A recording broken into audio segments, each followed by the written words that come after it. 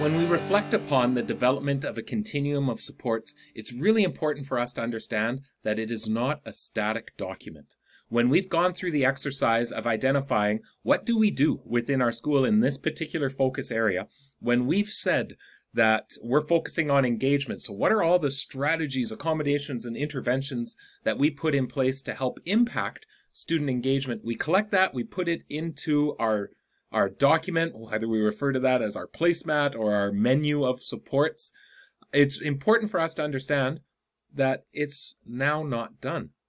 We're constantly coming back and refining.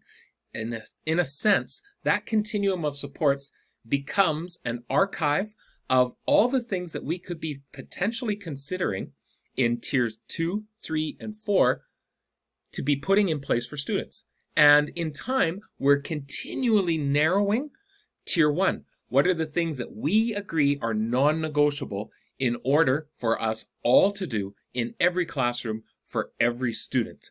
We're going to continually come back and refine, build upon, deepen. So we see schools where the continuum of supports is essentially always in draft format.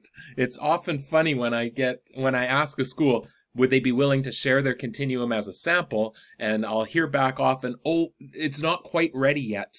Or we're about to revisit it at our next PD day. My response back is, that's awesome. Your continuum should consistently be in draft. And any of the samples that we share is always at that school's particular moment in time where their continuum is at. So you will see in the show notes or the YouTube description an article that shares some strategies for not only continually refining and using that continuum as a way to consistently engage in conversation about practice, but there's also some strategies for how do you utilize it? How do you make sure that that continuum is constantly within reach when we're thinking, talking about, and then actioning out how we go about providing support for our students? So keep in mind that continuum. Good news, it is never done.